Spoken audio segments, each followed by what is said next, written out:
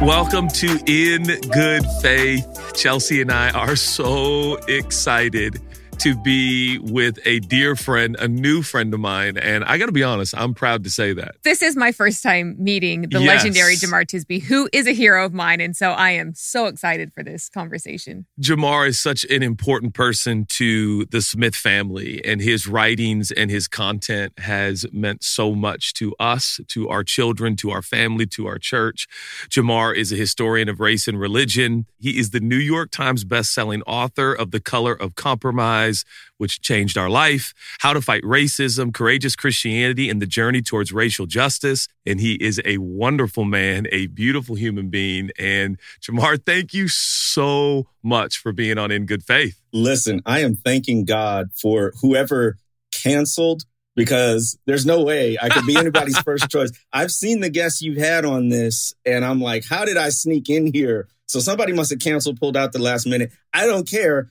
I'm just thrilled to be here with y'all. This is such a thrill for me. Thank you. Chelsea might be your biggest fan, just so you know. Very just good. So you know. Very good. So good to meet y'all. So good to meet you. Man.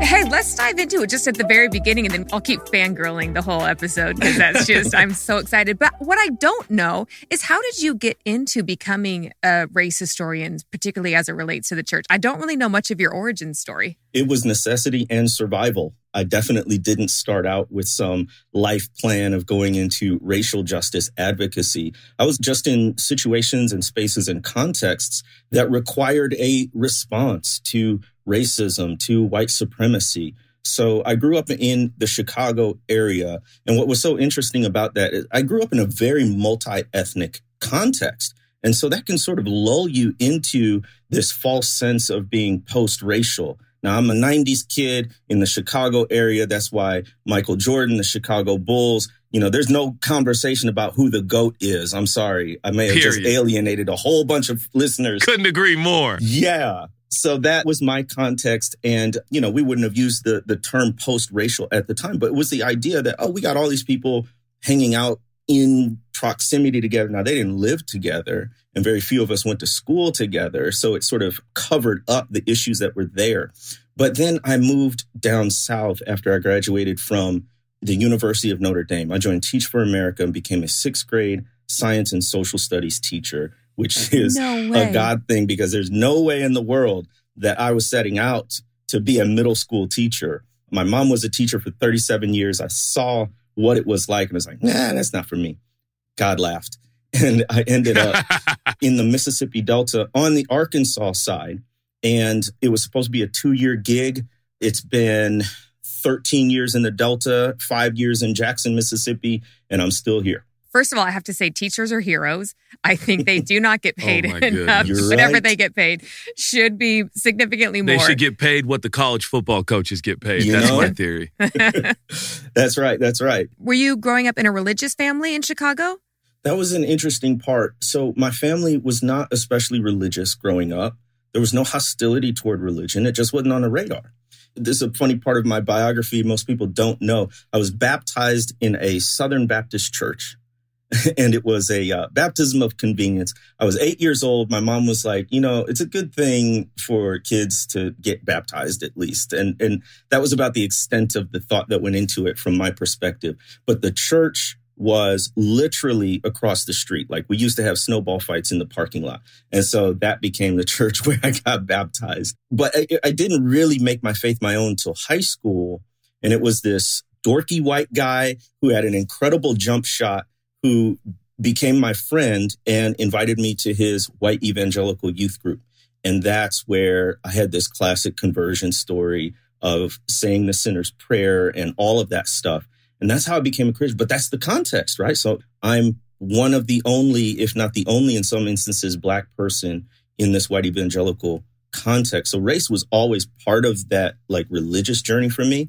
And then when I got down to the Delta, the justice part just hits you. So the Delta is just, it's stark. The analogy I use is like, first of all, I'm not good at math. We parted ways in about sixth grade.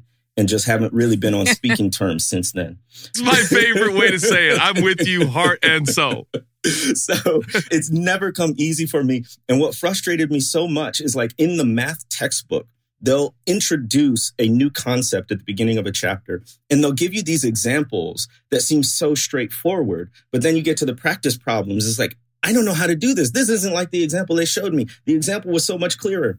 Well, in a way, the Delta is that example at the beginning of the chapter where everything here is so clear, so stark, so laid out, from issues of racism, poverty, Christian nationalism, but also the beauty. Let's not jump past the beauty of a place like the Delta. This is where the blues were born, which is, I think, a sort of prophetic lament in a way, right? This is where you have incredible activists such as Fannie Lou Hamer coming out of. You know, it's like a pilgrimage to come here because you can almost feel the spirits of the ancestors in the air.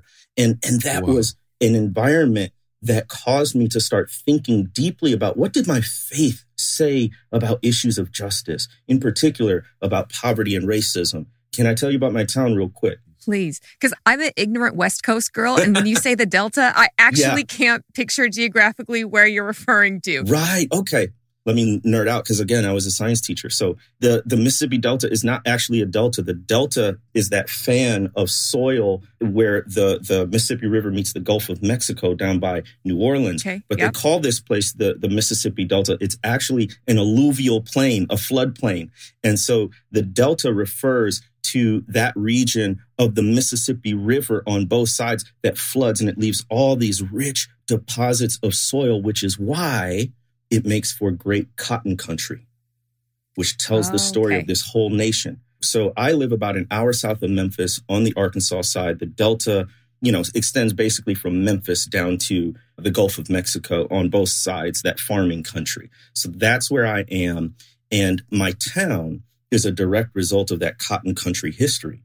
So we are 75% Black, a percentage that is rising as white people who have money continue to move out. The county's been losing population since the 1970s when the last large manufacturing company closed down.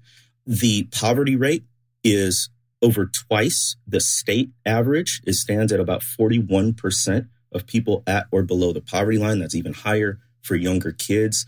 And all of that brings with it incredible hardships, right? From healthy food to healthcare to a properly funded education system. You can go down the list. All of that can be traced back to sharecropping, to race-based chattel slavery, to issues like convict leasing, and all of these things that we maybe read about or have seen in a museum. It's clear here. It's stark. It's tangible. And it changes you. And that's why I couldn't not start to think about these issues of race and justice. And so there you saw it clear as the example in the beginning of the math book. That's right. That's exactly right. It was the undiluted clarity of the effects of the history of racism in our country. And you saw it stark there in front of you. And you just thought, I can't not do something about that. Is that what I hear you saying? That's a perfect summary of it in a lot briefer way than I put it. I'm married to an expander. Okay. There we go. You're used to this. Yes. But it's one of those things, like my commute to the University of Mississippi, where I got my PhD, was literally through cotton fields. On a hazy, humid day in the Delta, you could almost see the ghosts of the ancestors picking cotton. And I want to say this about cotton country. It's haunting and it's beautiful. I mean, it's fiber. It's fields of white balls of fiber that you never see anywhere else. And you're at first captivated by the beauty because it's so unique and they go on for acres and acres. Then you remember the history and the racial capitalism and all of this stuff. So I could go on and on, but that's what was formative for me. So you graduated from Notre Dame, became a sixth grade teacher. And then at what point did you decide to go back to school to get your doctorate? So I was such a kind of nerdy kid. I knew back in high school I would end up in seminary. Like, I don't know any other high schooler that's like, oh, I can't wait to get to seminary. Oh, come on. That's amazing. So it was in the back of my mind for a decade. So I was a teacher for 4 years, and then I was a principal for 3 years of middle school, grades 5 through 8. And then in 2011, I decided to go full-time for this seminary degree. And that's when I moved to Jackson, Mississippi. And that's where things really started to get interesting because That's when I started what became The Witness. It's when I started writing and speaking publicly about race. And it really changed my life in terms of my public ministry and public work. Well, and that public ministry and that public work has had a profound impact on this West Coast couple, let me tell you. And your willingness to dig into the history for everyone listening. We are three Christians sitting here and wanting to wrap our arms around. And Jemar, you have helped this family wrap our arms around the real history, not only of our country, but of our faith. And that incredible revelation has brought us and our entire family into a place of a deeper sense of responsibility, but a deeper sense of also opportunity. I want to thank you for that. You've changed the arc of our children's life. And for those who haven't picked up The Color of Compromise on Amazon Prime, and this is absolutely unapologetically asking that you would consider to go watch. We have watched it multiple times. We've encouraged our entire congregation to watch it because in a matter of just a few hours, you can get a snapshot of the church's history and where we are in this country in such a profound way. Yeah, I have to give you my true confession.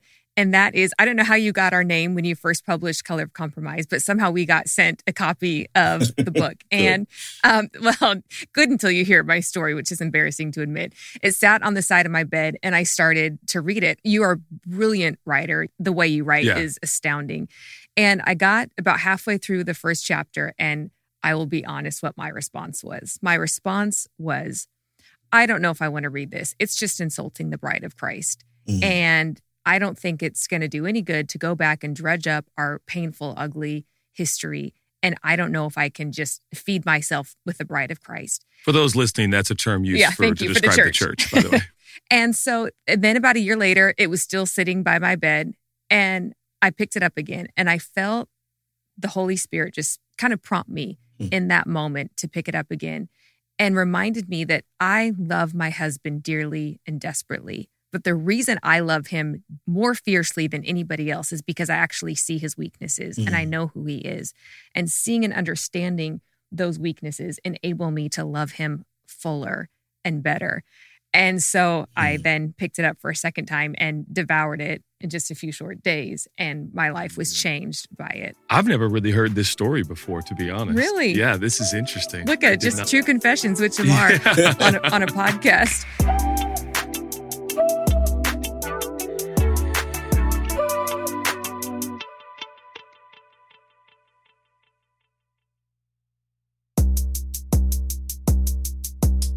So when you wrote The Color of Compromise, and as you began studying in all of your research, what was it about the topic of going through and revealing the history of racism and complicity with racism in the Christian church that made you decide that that was going to be a key step in fighting the racism that you're experiencing now? I actually thought my second book, How to Fight Racism, was going to be my first.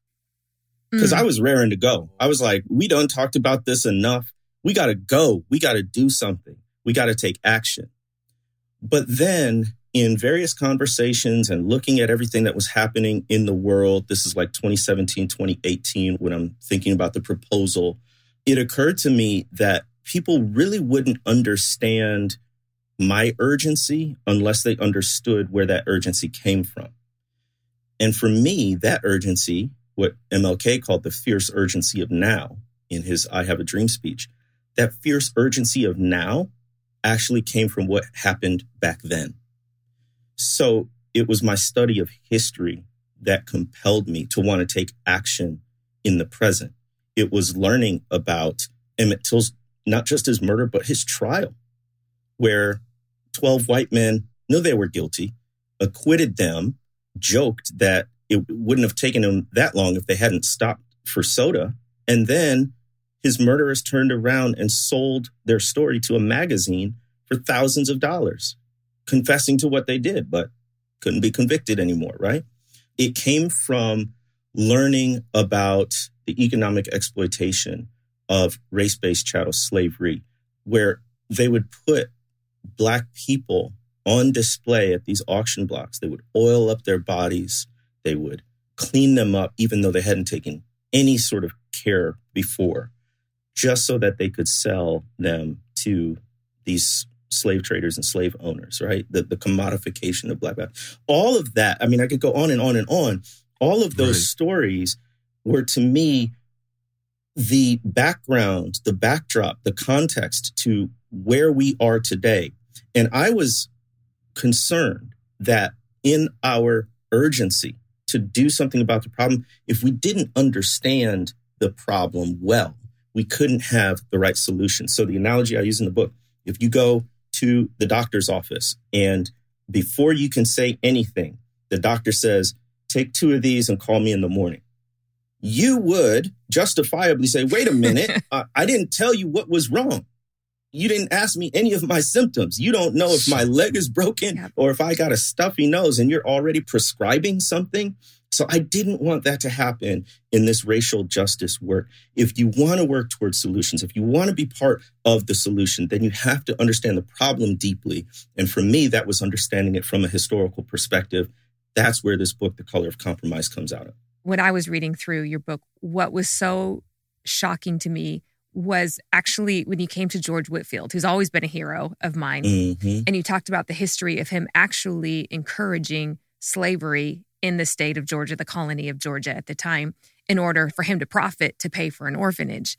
And he still did great things, but just coming to that honest realization that our history isn't perfect. And I grew up in the way of, well, the northern churches were great and they were just trying to solve slavery. And it's just a southern, and in my mind, what history I told myself justified my complacency. And reading the real history of the northern churches not allowing Black members or Black bishops or pastors or leaders, and realizing even the history of the Black church and the white church. So for me, can I say your formula worked? I needed to understand the problem in the history to really be able to dive into the solution and where we're at currently. So, and I think it's only begun to work. Right. It's only just the beginnings, I believe, of your voice and your perspective and the work that you have done, Jemar, to help the church be who she really is and not to pretend to be something that she hopes to be or she thinks she is, but who she really is. And it's funny because that is, in fact, the approach we take to our individual lives. The gospel informs us to be very true to where we really are. The first question God ever asked man in the Genesis account is, where are you? Where are you? And I think The Color of Compromise was your beautiful dissertation of saying, well, this is where we are. And this is how we got here. And I must say, and I've told you this offline, we had such a monumental Zoom call together and I was so deeply impacted. And I went running to my wife to tell her the impact that hour and a half had on me personally. Felt so connected to you spiritually. But I mentioned your demeanor, particularly in the video presentations and the episodes that's available to people around The Color of Compromise, because I was taken aback. It was so like, this is what happened. This is what I've studied. This is the research.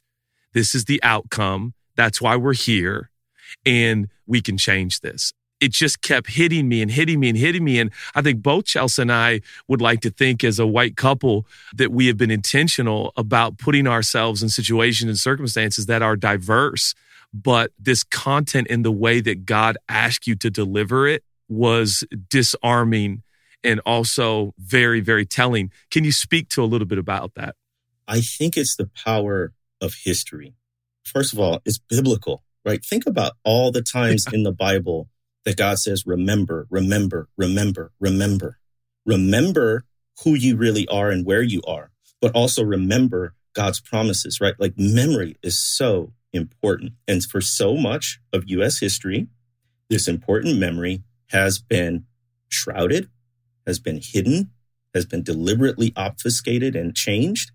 And that is a tragedy because there is a sense in which history is our identity. Who are your people? That's a real Southern thing. Whenever I meet somebody, they ask in some way, shape, or form, who are your people? Who are you kin to, as the Black folks say? Who are you related to? Do you know such and such person, right?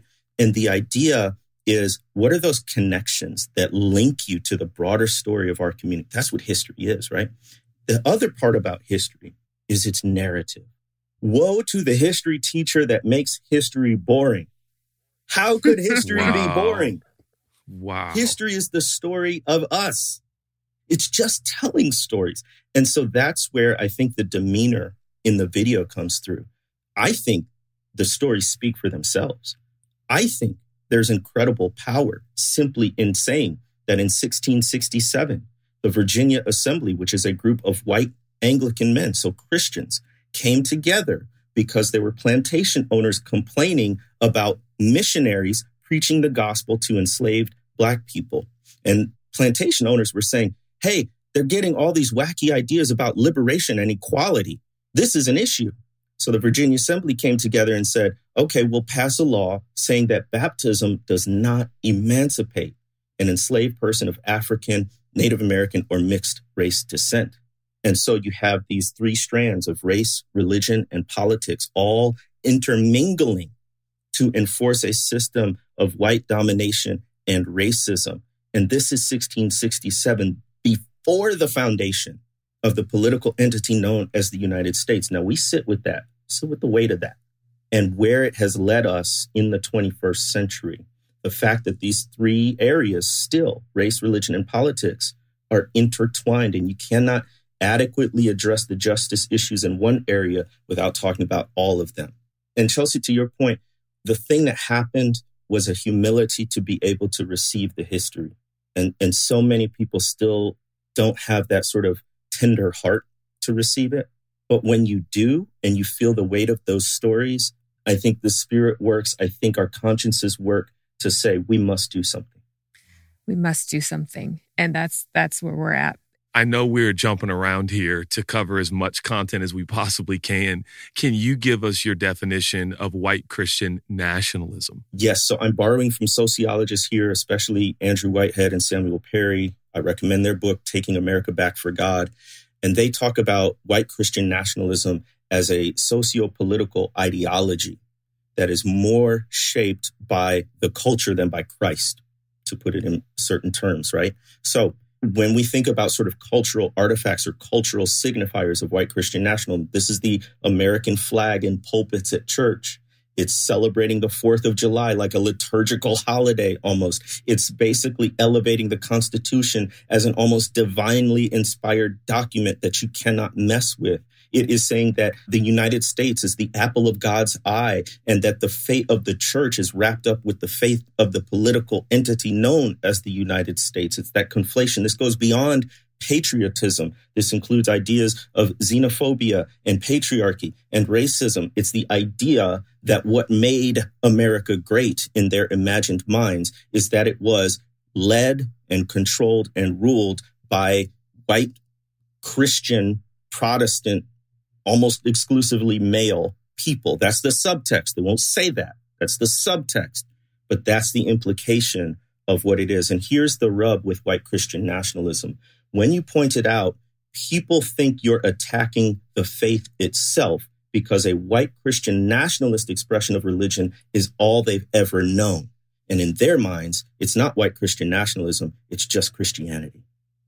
That's what we're up against.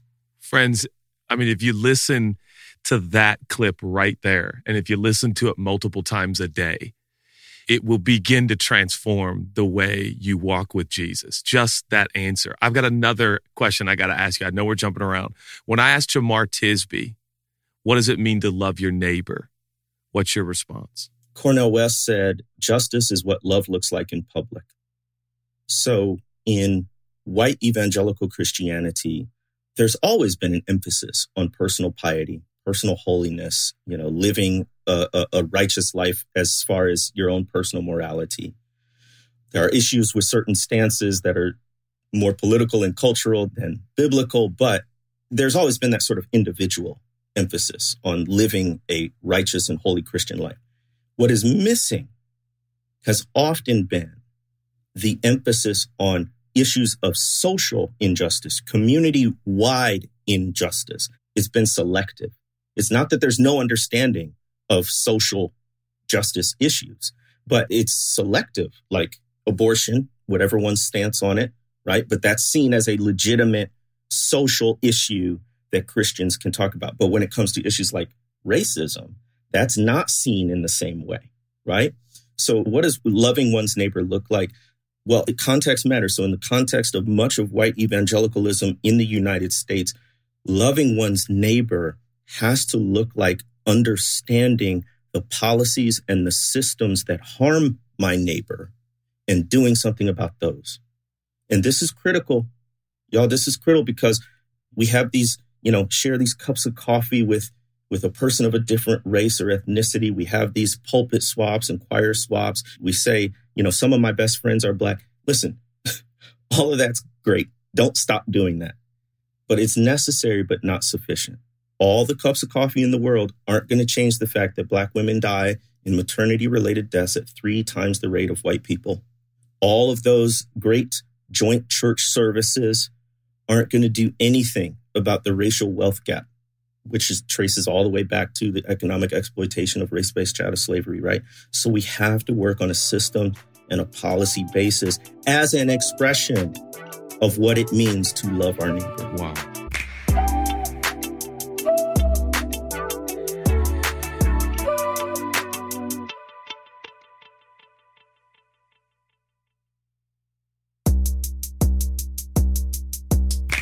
I want to get to one of the last questions I want to ask you. In your latest book, How to Fight Racism, you obviously give us so many practical, tangible tools to begin to fight racism in our own context, in our own worlds, whether you're in the Mississippi Delta or you live on the West Coast or you are around the world. Can I ask a very personal question? For listeners right now who feel almost immediately out of their depth, embarrassed, already a little nervous, even listening to this episode, which obviously is an indication, most likely I'm describing a white person. I'm starting to laugh. I don't know why, because I don't want to cry. What would you say to the listener right now who is willing to admit, I'm ignorant, I avoid the topic, I don't know what to do, but in listening to these 30 minutes, I know I must do something? That is an unfair question to ask you. I realize that, but what would be your response to that person? I'm going to address it on 2 levels, the philosophical and the practical. On the philosophical level, I talk about 2 Corinthians 7, Paul's writing to the Corinthians. They've done something wrong. He corrects them. He's worried about their response. Are they going to listen to me anymore? Nobody likes being told they're wrong. But then in his letter, they respond positively. They accept his word of correction and try to change. And then he rejoices because he said, I don't rejoice that you were grieved, but you had a godly grief that leads to repentance. So what I say, this conversation is not about white guilt.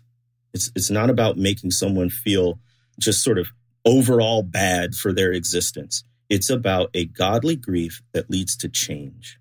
So there should be a sorrowfulness. I don't know how you hear about a lynching and you're not sorrowful. And I don't know how you understand the racialized aspects of it without realizing that whiteness plays a huge part in it, right? The question is, what do you do with that? What do you do with that sorrow? What do you do with that grief? And hopefully it leads you to change or want to change things. The second thing is that it is a big problem. So feeling overwhelmed is probably the right way to feel because there's no sector of our society, politics, economics, education, health, you name it, the church, oh Lord, the church where racism hasn't had a massive, massive impact, right? And so it is a big problem. So this feeling of overwhelm, it's natural. But as with anything else, it's one step at a time. If you're on a health journey, if you're on a mental health journey, it's one day at a time, one step at a time. So that's the philosophical level. The last thing I want to talk about is on the practical level. I'll be brief because I actually wrote a whole book on it. My second book, How to Fight Racism, is explicitly designed to answer that question. What do we do? We've all been in these situations where we've listened to a podcast, we've read a book, we've heard a talk about racism, but we're left with that question. What do we do? And what I propose is tons of practical steps in the book, but the most important part is what I call the arc of racial justice. And that's an acronym that stands for awareness, relationships, commitment. I think you need all three of those, like legs of a stool, in order to have a stable foundation upon which to build your racial justice efforts, the arc of racial justice. And can you expand a little bit on what awareness, relationship, and commitment is? It's very basic because it's something I had to be able to remember, so it had to be simple. The arc of racial justice, awareness, is everything you do to increase your knowledge and information about race, racism, white supremacy, listening to podcasts, watching documentaries, going to museums. It's all the stuff that you did in 2020 in the midst of the George Floyd, Ahmaud Arbery, Breonna Taylor uprisings. But that's, again, necessary but not sufficient. So relationships, from a faith perspective, we can understand all reconciliation is relational. That God, when God wanted to reconcile a people, didn't send a tweet or a TikTok video. God sent his son, Jesus, a real person, to embody relationships and bring reconciliation about that way. And in all of our racial justice efforts, we cannot go around the fact that this is about people. So relationships talks to all of the ways that we need to intentionally cultivate relationships with people who are different from us in all sorts of ways to build the kind of relationships and coalitions that we need to fight racism. But again, the sort of evangelical subculture says, well, as long as we've got people of different color in the pews, we're good. But that's not all there is to it. As I said before, we need to work on the systems and the policies and the institutions. That's where commitment comes in. That's all of the ways that we change the levers of how society works. And that's not just on a political level. That's not just at the state and the national level. That's about your church has policies. Your workplace has policies. Even your family has traditions and unspoken policies. And how can you change the actual sort of configuration of the thing, the way it's put together, in order to lead to more equity? I love that you bring up that policies aren't just political, because yes, they are, but so many of us feel unempowered to change political systems other than writing a letter or voting every 2 or 4 years. But there are policies and systems in every workplace, in some formal and some informal, in every family, in every society, in every volunteer organization, every church, every nonprofit that we can get involved in and really begin to change and look at and examine. And I love when you talk about the arc, that it's cyclical. You don't do one, check off that box, do another, check off that box, but it's a continual cycle that we find ourselves in. And the more awareness we have, then the deeper our relationships can be and our conversations can be richer. And then we can actually see some of those policies and systems that need to change, that should drive us back to getting more awareness and learning more. Am I saying that right? That's precisely right. And let me give one free tip to your listeners, because I love Judah and Chelsea so much. Please. If you want to take action, like right now, today, do this one thing. Get a piece of paper and a pen, or you can do it on your screen and a computer, and write a racial justice action plan. Seems overwhelming, but this is where the arc comes in. Go through each of those categories: awareness, relationships, commitment, and say, for the next 3 months, that's all, not a year, not 3 years, not 5, 3 months. What am I going to do to intentionally build my awareness around racial justice? What am I going to do to intentionally build bridges of relationship with different kinds of people? What am I going to do to intentionally change policies and systems within my sphere of influence to lead to more equity and justice? And you can go through the book, How to Fight Racism, for ideas. But even if you just had that, what I verbalized, it's just astounding. Even me, somebody who does this like all day, every day, we're not intentional about it, right? The difference between a dream and a goal is a plan. What is your plan for racial justice? That simple step could mean a life-altering, trajectory-changing decision for you. So write your racial justice action plan. I love that. And here's our commitment to you, to each other, to our listeners. We have 3 teenagers who are all in public charter schools, and they're very passionate about making a difference. But I love you said the difference between a dream and a goal is a plan. We're going to sit together with the Smith family. That is our commitment. And all of us are going to write out our action plan for the next 3 months. Plan. Between January and March, what's the Smith family going to do? And I love that scripture that says, man plans his way and the Lord directs his steps. Look at that. Yeah. And I've heard a preacher say, when you plan your way, that even more so, God can dictate and determine your daily steps. And I think there's a beauty there, a convergence even in our relationship with God. I think there's a beauty and an honor to making a plan. That is so life-giving. And Jamar, I could never thank you enough. Our only request is this, that we do this again on In Good Faith. Anytime. We do have a tradition on In Good Faith, and that is that we love to close in prayer. Oh, that's great. Just to pray over the conversation and listeners. Would you be open to doing that? No pressure if you don't want to, Judah, or I can handle it. But I am jumping out of my seat to pray about this and with y'all. That'd be great. Holy God, we are honored that you would take care and attention for us. You're the creator of the universe. You got a lot of things to do, but you really, really, really do care about us in the fine-grained, granular detail of our lives, right down to the attitudes and the actions that we have toward other people. Lord, you know the secret thoughts of our hearts. You know how we were raised. You know the comments that we've let slide or that we've said. You know our attitudes. God, would you revolutionize our love for others, our love for you, even our love for ourselves, that we might have an appropriately high view of what it means to be made in the image and likeness of God, that we, the people looking in the mirror, we're those people, and then that should transform how we look at other people. God, we're asking for a divine intervention for racial justice in our land. Now is the time. You've given us only this moment, God, and we're asking and expecting you to move, make a movement of your Holy Spirit to transform our world and our society and our nation, but especially, Lord, your church. Oh, God, purify our church, and may we be the headlight and not the tail light in this journey toward racial justice. Strengthen us, give us courage, and give us hope in your Son, Jesus, in whose name we pray. Amen. Amen. Amen. Thank you, Jamar. Whew, that was amazing. Incredible. Thank you all. I'm blessed to interact with y'all. This has been a presentation of OBB Sound, SB Projects, and Cadence 13.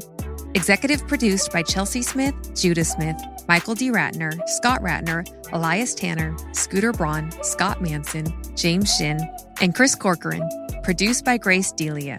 Co-produced by Kyle Vanuya of SB Projects. Produced by Lauren LaGrasso and Serena Reagan of Cadence 13. Edited, mixed, and mastered by Adam Macias. Original composition by Colin Gilliard.